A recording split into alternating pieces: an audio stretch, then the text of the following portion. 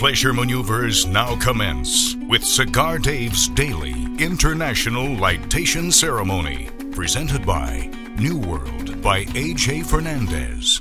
Draped in a bold, dark Nicaraguan wrapper and jam-packed with ultra-flavorful Nicaraguan fillers, the box-pressed New World delivers medium to full-bodied, elegant taste. Here's the General with today's cigar selection. Time for a change of pace today for my cigar selection. All week I've been enjoying medium to full-flavored cigars. Time to change the pace, bring it down a couple of notches, and to do that I've selected a wonderful cigar, great for the cigar novice, great for someone that doesn't want overpowering full-bodiedness but wants a nice, balanced, pleasant cigar. I have pulled out a Rocky Patel Vintage 99 Connecticut. Uses an Ecuadorian Connecticut wrapper, Dominican and Nicaraguan fillers. It is creamy, it is smooth, it is pleasant, it is mellow, some slight notes of sweetness, maybe some cedar, but a very pleasant cigar. Comes in a ton of sizes, I think 6-7 different sizes. And while I mostly smoke a double Corona, Churchill, a Toro, occasionally a Robusto, I'm going old school today. I'm going back to a Petite Corona. Not very many cigars come in a Petite Corona these days, but the Rocky Patel Vintage 99 Connecticut does. 4.5 inches in length with a 44 ring gauge. 44, 64, 7-inch.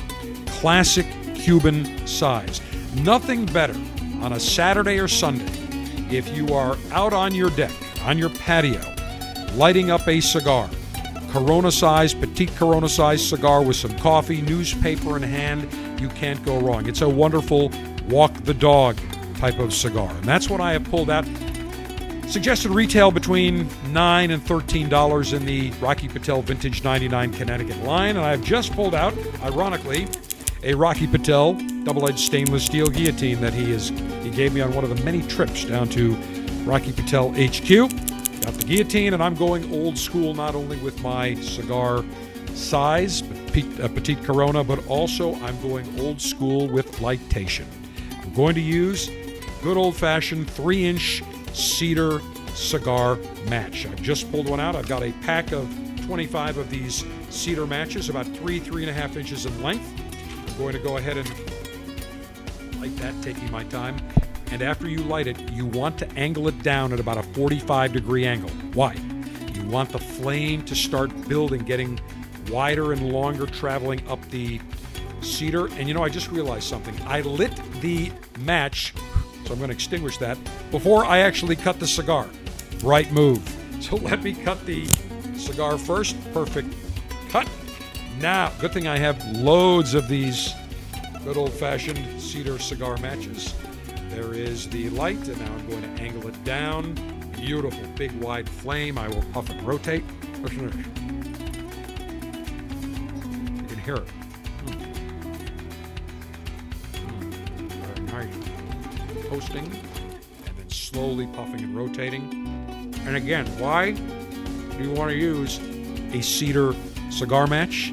Because you have plenty of time. 4.5 inches of match gives you plenty of time to light your cigar without having to rush it. Because if you only have about 1.5 inches match, what happens? That flame starts burning up that match quick. You start burning your fingers. No, we want to take our time.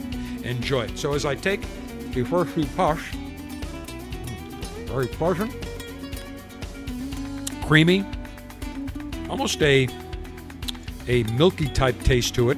A little bit of sweetness, some cinnamon almost on the palate, very subtle. Very pleasant. My Rocky Patel Vintage 99 Connecticut Petite Corona, fully lit. I'm ready for maximum cigar enjoyment.